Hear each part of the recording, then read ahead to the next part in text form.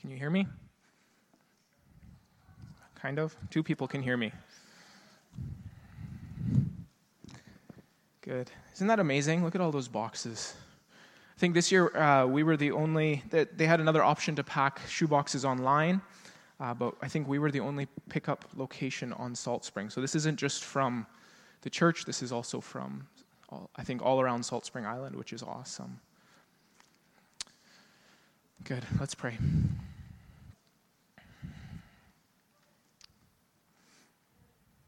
Jesus, we thank you for who you are. We thank you that you are such an incredible gift to the world, to us.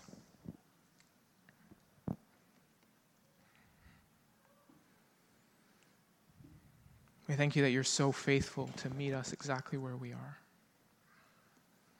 in whatever situation or circumstance we find ourselves in.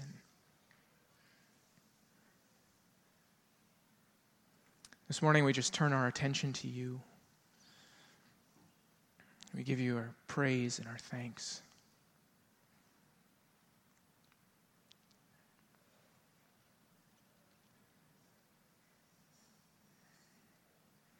Thank you, Jesus.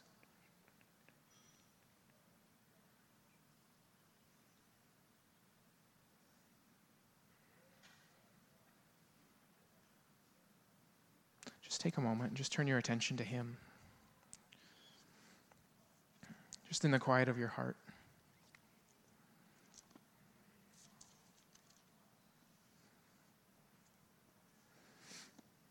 Jesus, we thank you. We praise you for who you are.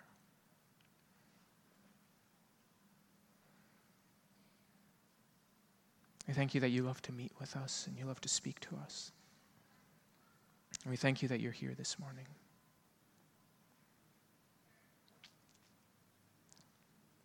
Amen.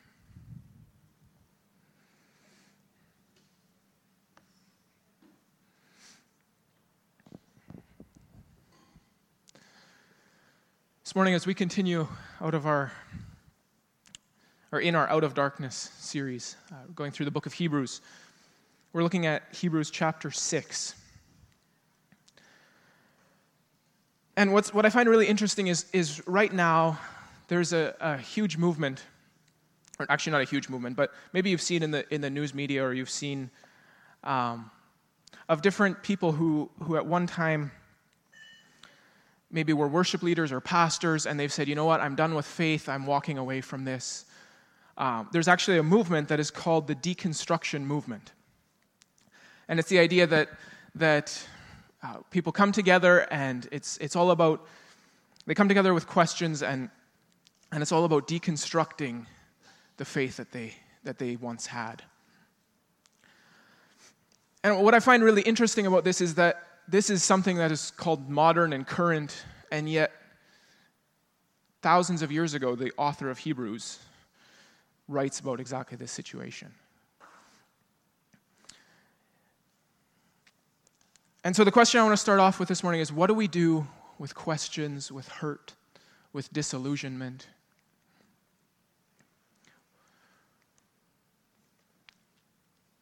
One of the common conclusions, or one of the common solutions that we come to is something that maybe you've heard from somebody you know, maybe you've thought it yourself, but it's this attitude of, I love Jesus, but I don't love reading his word. Or I love Jesus, but I'm not a fan of the church. Or I love Jesus, but I just do things a little differently. It's a personal faith. I don't need to share it. I don't need to live it out. It's very personal and internal. Maybe you've heard the statement, well, I used to go to church, but then everyone was so hypocritical. Or I used to go to church, but then I got hurt. And all of these things lead people into what is called the deconstruction movement, which is essentially taking and breaking down their faith and saying, well, I agree with this, but I'm not going to walk this out. And I think there are some things about it that are actually important. Like, We don't just accept everything because somebody told us. Right? There's a part of making your faith your own where you actually are allowed to have questions.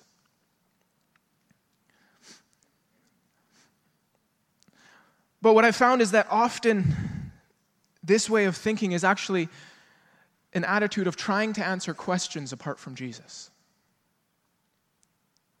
Where we have questions, we have doubts, and we've either been told, well, either drink the Kool-Aid or get out. Right? Where faith has been put forward as something, well, just believe it. And if you don't believe it, well, then you don't have faith, and then too bad for you. How we've actually brought forth what the idea of faith is influences whether people actually take hold of it or whether they walk away thinking that there's another truth that they need to grab hold of. Last week we talked about Jesus being what deeper spirituality looks like. When we talk about going deeper, it's not about conspiracy theories or something about the government. That's not a deeper level of truth. The only deeper level of truth is Jesus. We've talked about how faith is actually built on the one who is faithful. I have faith because I know that Jesus is faithful to do what he says.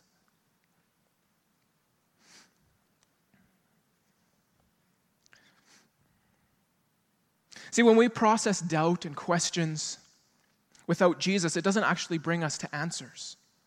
It just leaves us with a pile more questions.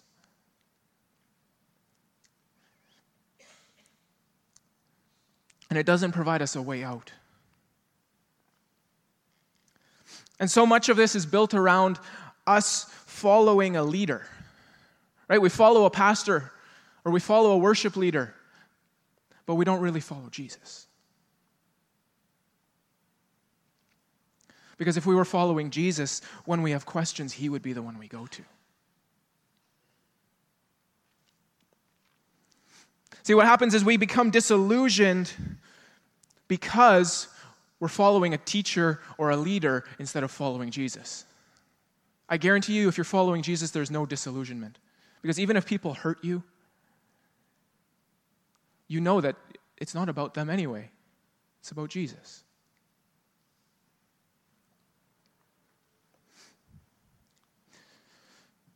So what's the alternative?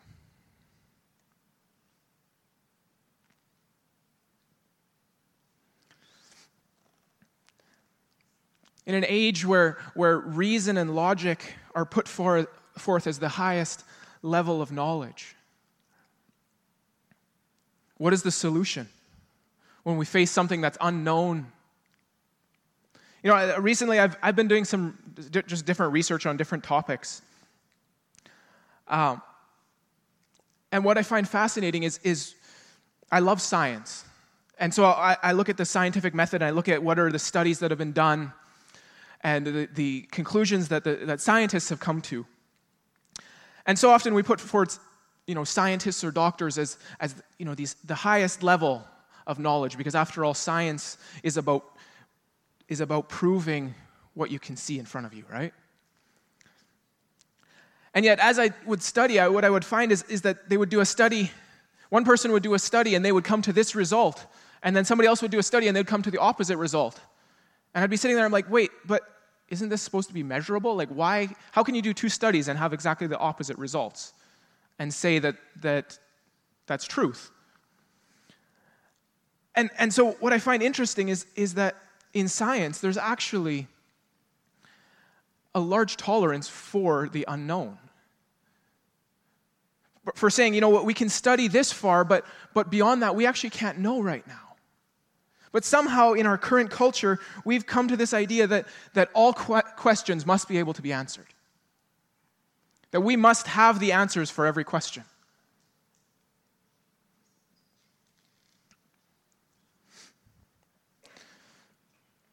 And here's the thing. This is what I want us to get at today. The heart behind a question matters more than the answer to that question. If my kids come to me Maybe I've asked them to do something or said they couldn't do something or whatever it is. There's always lots of questions. But if they come to me with an attitude of like, I'm going to prove you wrong in what you told me to do, like I'm going to prove to you why I don't need to clean my room, and here's 10 steps to why it's better that my room is messy, my response to them is going to be very different than if they come to me with a question from a sincere heart. Right? One is going to get them, I asked you to do it, now go do it. And the other one is going to get them an explanation on that question, an answer to that question. When it comes to questions and doubts, your attitude matters more than your answers.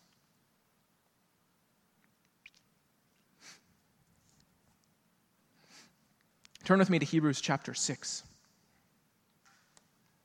We're going to start at verse 4.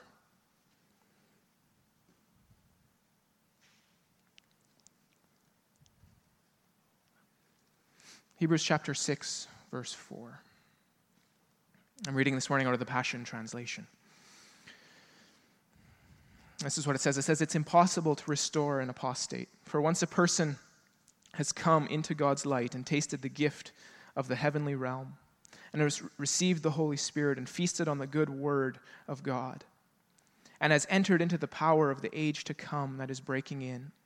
If he abandons his faith, there is no use even trying to lead him to repentance.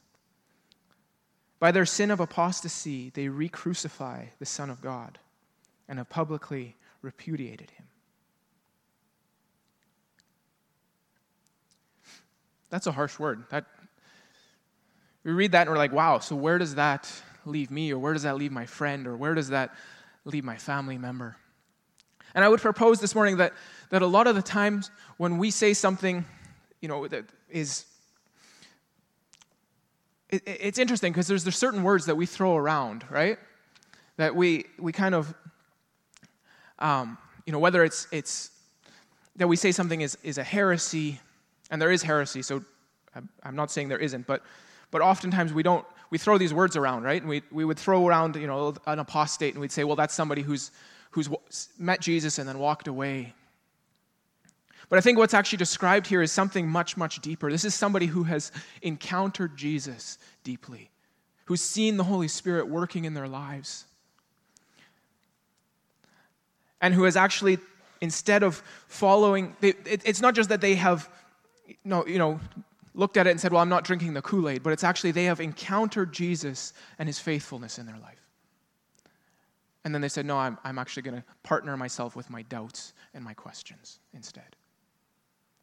And to me, that's actually reminiscent of Genesis chapter 3, verse 1, where the serpent comes to Eve and says, did God really say? Did God really say that? Did he really say you can't eat from any of this? Or even touch it, or you'll die. The first sin was started because of this question of, did God really say? Can you actually trust his faithfulness? Or is there some ulterior motive that he has?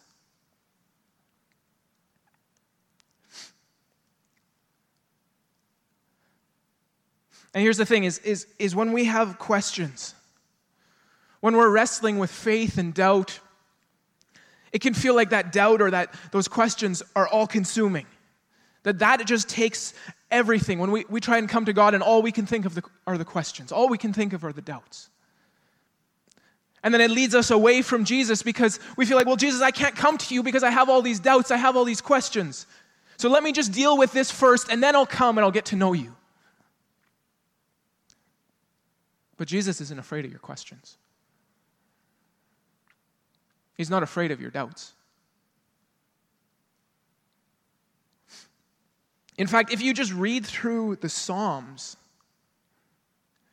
you read through what David actually said to God, I think half of us, most of us, would never have the boldness or the courage to say something like that. So I just want to read a couple excerpts from the Psalms. And it says, this is David writing He says, God, you've abandoned me. You've let my enemies win. Where are you? How can you let the wicked triumph? Can't you hear my groaning? Don't you hear how I'm crying out to you? Lord, you seem so far away when evil is near. Why do you stand so far off as though you don't care? Why have you hidden yourself when I need you the most? I'm hurting, Lord. Will you forget me forever? How much longer, Lord, will you look the other way when I'm in need? How much longer must I cling to this constant grief? I've endured this shaking of my soul, so how much longer will my enemies have the upper hand? It's been long enough. How many of you pray like that? Awesome. I would be terrified to pray like that. Awesome. That's so good. And so I read that and I'm like, whoa, David, like, take a step back, man. Like, who do you think you are? And yet God calls David a man after his own heart. And so then we look at like the story of Job. And Job questions God, but God says to him, now stand fast and I will question you. His response is completely different because it's about the heart that the questions come from. Here's the thing, is processing doubt with Jesus produces answers. But apart from him, it just creates more questions. Instead, what is Jesus' response to doubt? How does he respond to doubt? Is it what we often think, where he just is ready to cast us aside because we're dealing with doubt, or that we can't come to him because we have questions? I'm going to jump ahead in Hebrews chapter 6, verse 17, and this is what it says. It says, so in the same way, God wanted to end all doubt and confirm it even more forcefully to those who would inherit his promise. His purpose was unchangeable, so God added his vow to the promise. Did you catch that? God wanted to end all doubt. He's not looking for you to stay in your doubt, stay in your questions. He actually wants to address those. He wants to deal with them. Turn with me quickly to John 20.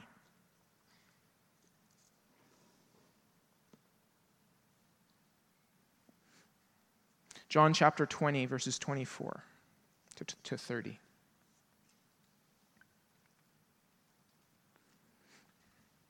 This is after Jesus' resurrection, and Jesus has appeared to his disciples. And but while he appears to the disciples, one of the disciples, Thomas, is missing. So this is what it says, starting in verse 24. It says, one of the 12 wasn't present when Jesus appeared to them. It was Thomas, whose nickname was the twin. So the disciples informed him, we have seen the Lord with our own eyes. And still unconvinced, Thomas replied, there's no way I'm going to believe this unless I personally see the wounds of the nails in his hands, touch them with my finger, and put my hand into the wound in his side where he was pierced. Here's the disciples saying to Thomas, these are people who he's been with for the last couple years. He's walked with them every day. These are his best friends. And they're saying, Thomas, we've seen Jesus. He's like, well, that's great, but I am not going to believe it until I experience it. Then 8 days later, Thomas and all the others were in the house together. And even though all the doors were locked, Jesus suddenly stood before them. Peace to you, he said. And then looking into Thomas's eyes, he said, put your finger here in the wounds of my hands. Here, put your hand into my wounded side and see for yourself.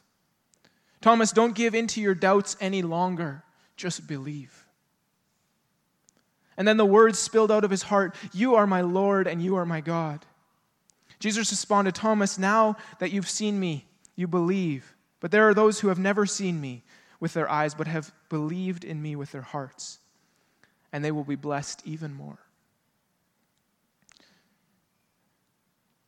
Jesus went on to do so many more miraculous signs in the presence of his disciples, which are not even included in this book, but all that is recorded here is so that you will fully believe that Jesus is the Anointed One, the Son of God, and that through your faith in him you will experience eternal life by the power of his name. I love Jesus' response to Thomas. He doesn't come to him and say, oh, you have little faith. I can't believe, I showed up this many times, and how did you not believe the proof of what they said? But he shows up and he looks Thomas in the eye. And he knows his heart. He says, Thomas, come here. Come, feel. Feel this. Feel this. Come, experience this. So often we take the last half of that and we just take the section of don't give in to your doubts any longer, just believe. Right? And that's our message. Don't give in to doubt, just believe. But we miss the part before that where Jesus actually comes and he says, look, feel this. Come experience this. Come see my faithfulness. And that is what crushes our doubts. Jesus didn't say just believe out of nothing. He said, come feel this.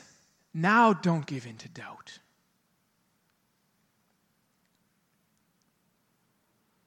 Now believe. And there's a huge difference between those two. Because one is rooted in who Jesus is, in encountering and meeting with him. Of actually knowing who he is. And then choosing that I'm going to partner myself with his faithfulness, not with my doubts and questions.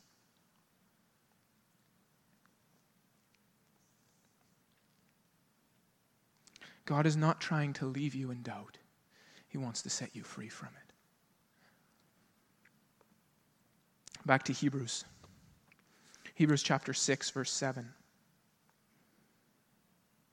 It says, for men's hearts are just like the soil that drinks up the showers which often fall upon it. Some soil will yield crops as God's blessing upon the field. But if the field continues to produce only thorns and thistles, a curse hangs over it and it will be burned. Having said that, beloved, we are fully convinced that there are more beautiful and excellent things which flow from your salvation. I want to ask you this morning, what are the rains that you are allowing to fall on your heart? See, we have a choice of what we allow into our hearts. I can allow words and speakers and thoughts into my heart to take root, to fall on my heart that bring a harvest of doubt. Or I can let rains fall on my heart that bring a harvest of faith. The things that we surround ourselves, the voices that we listen to, the podcasts that we listen to, the speakers we listen to, the TED Talks we listen to, the friends that we have around us, the thought life that we embrace, will either seed doubt deeper or will uproot it. And so I want to encourage you this morning, pay attention to what you surround yourself with. Pay attention to what you allow into your mind and into your heart, the rains that you allow to fall on your heart. Take stock of them. Ask the question, is this leading me to doubt or is this leading me to faith? Is this letting me see the faithfulness of God? Or is this just people with questions bringing up more questions so that we can all stand around with our questions having more questions? Right? So often when we come to people, we love to find people who have the same questions as us because it validates our questions. Guess what? All you do is you sit around and talk about your questions and have more questions about your questions. When you come to Jesus, you find answers.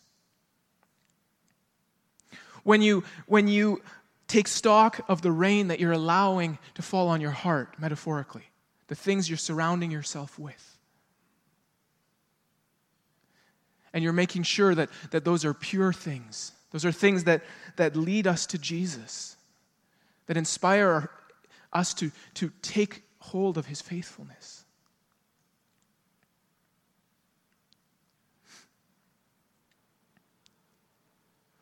Then that's when we start to see the harvest.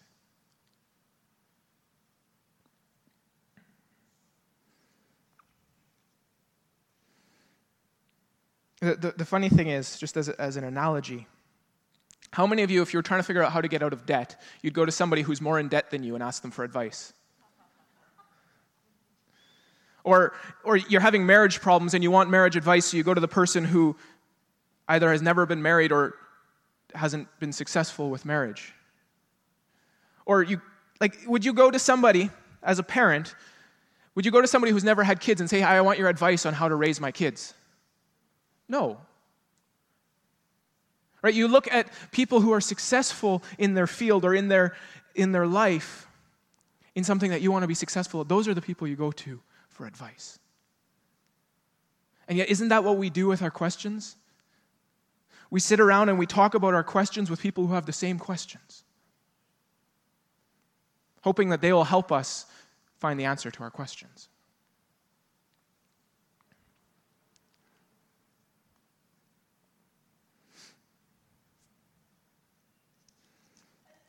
Hebrews 6, verse 12.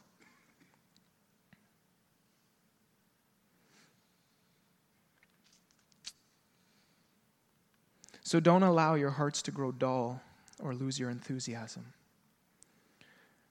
but follow the example of those who fully received what God has promised because of their strong faith and patient endurance.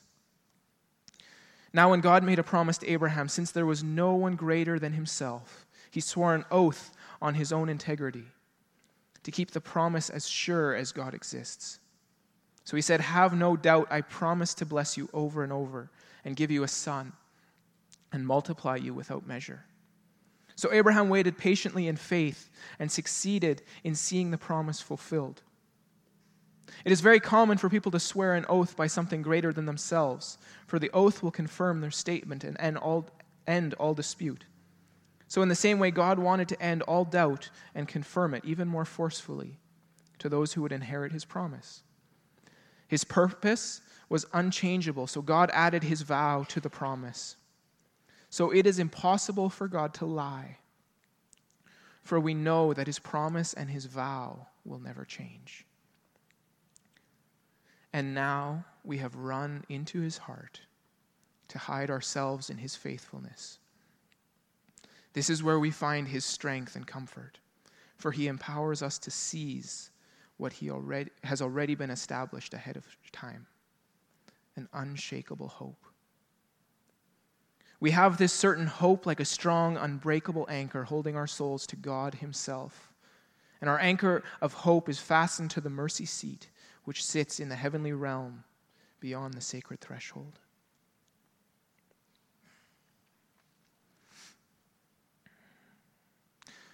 When we come to wrestle with questions and doubts, God's faithfulness is not on trial. We have these two options when we come in contact with questions or doubts, when we feel disillusioned or confused. We can either anchor ourselves to our questions and put God on trial, or we can anchor ourselves to the faithfulness of God and address our questions.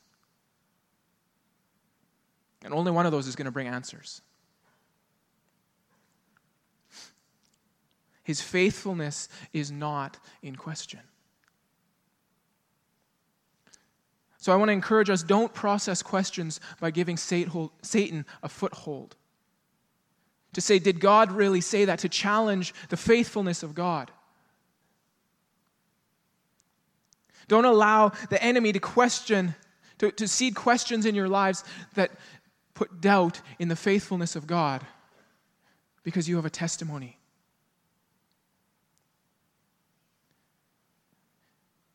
You have a testimony of God's faithfulness in your life.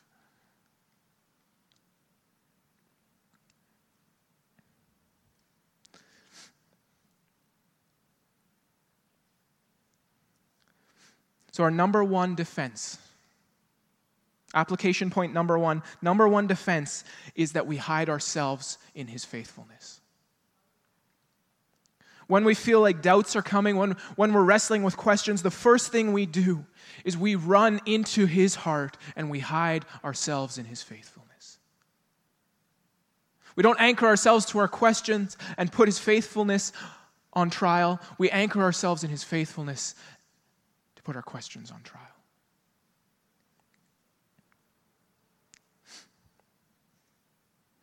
Effective step one to dealing with questions is his faithfulness.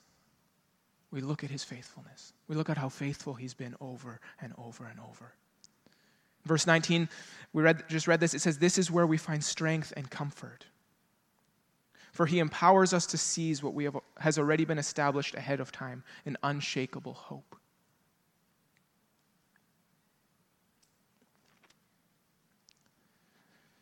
We have this certain hope like a strong, unbreakable anchor holding our souls to God himself.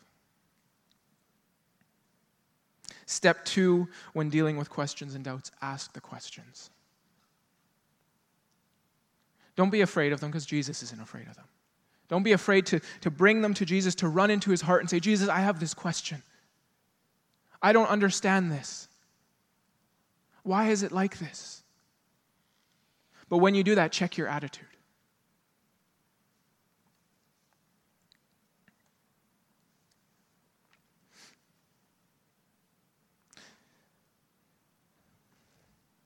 And anchor yourself to his faithfulness when you're asking the questions.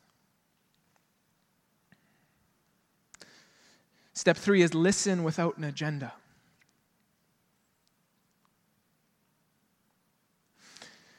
In verse 12, it says, "Follow the example of those who fully received what God has promised because of their strong faith and patient endurance." In other words, listen for the answers patiently.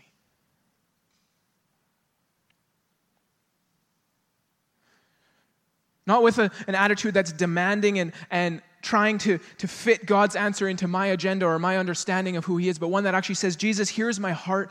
I bring it to you in humility. Come meet with me. Whatever your answer is, I'm good with. But I just want to know you better." Make questions and doubt actually a place for you to encounter Jesus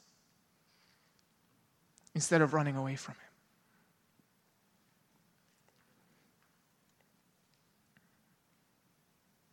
Listen openly. You're reading to discover him, not to prove your agenda. Not to prove that you're right. Anybody in here like being right? Anyone in here sure they're always right? Yeah, let's get real for a second. So often we can come to God with our questions and our doubts, and we're like, "God, I need you to prove it this way because then it would prove that I'm right." Right? And everything I believe is right, and everyone should follow me and think like I do.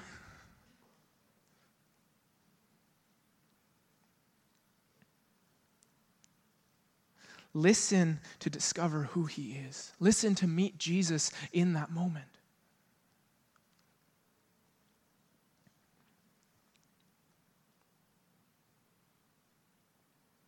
And I just want to make a quick side note point. We have to start being okay with unanswered questions. See, there's things that I've come to Jesus and I've asked him and I still don't have an answer, and I've said, "You know what? I'm going to put this on the shelf for right now. I still have this question, but I trust your faithfulness and I trust that you're going to deal with this when you know that I'm ready for it." Because I'm not God. I don't have everything figured out, and I have a lot of mess in my life. So when I'm ready to deal with that, I know you will address that. And until then, I'm okay with it going unanswered because I know who you are. I know your faithfulness.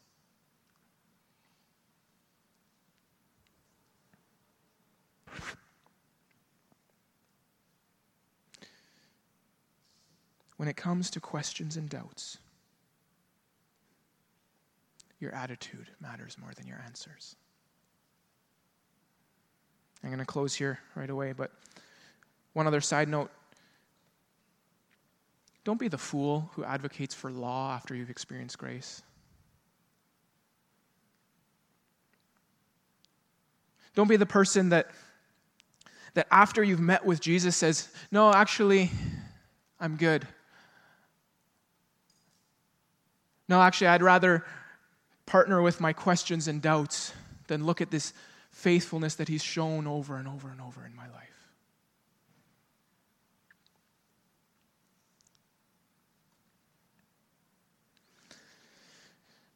Don't do it based on impatience.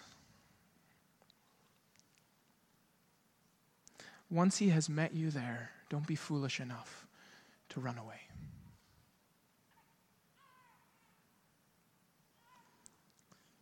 Church, questions are not meant to be feared.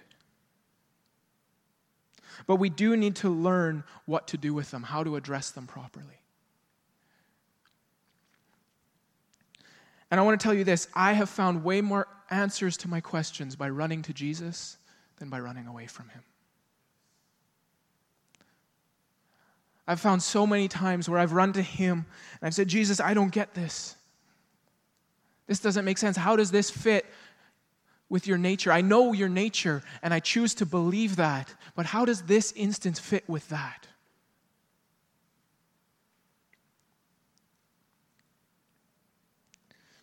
And he's answered me over and over and over again.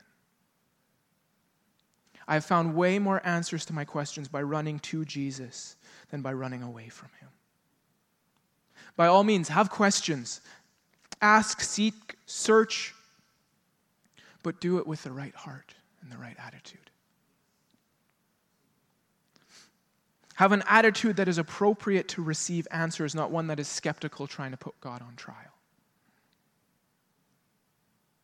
After all, he is God and he has no obligation to stand trial before you.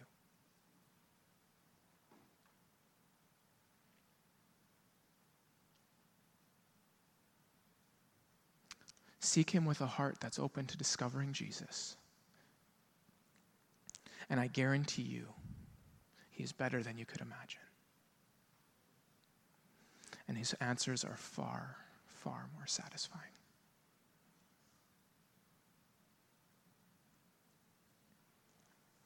Let's pray.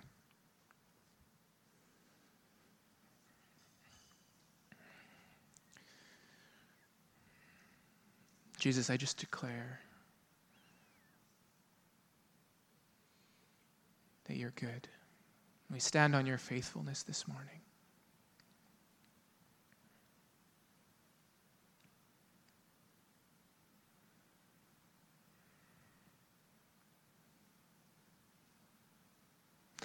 This morning, church, if just with everyone's eyes closed, if you feel like you've been struggling with doubt and questions, where you've allowed them to have a higher place in your life than Jesus' answers,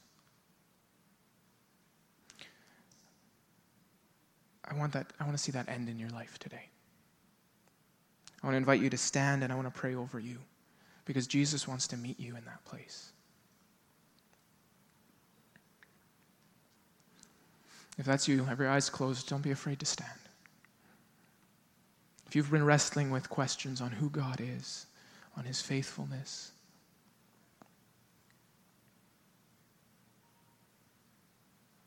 on his love for you,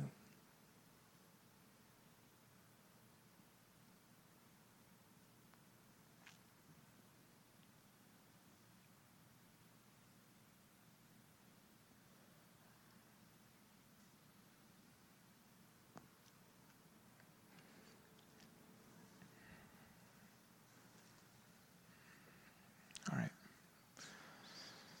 I'm going to pray over you anyway. Jesus, I thank you for each person here. I thank you that you will meet with them over and over and over. That it's your heart to destroy doubt. And I pray that we would be a people who are anchored to your faithfulness. That we would look and we'd say, you have such an amazing track record, we can trust you.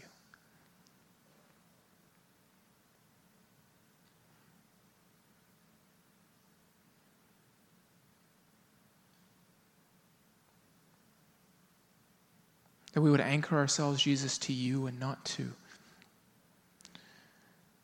anyone else. That we would run into your heart and hide ourselves in your faithfulness. In Jesus' name. Amen. Amen. We'll have prayer teams up at the front if you'd like prayer.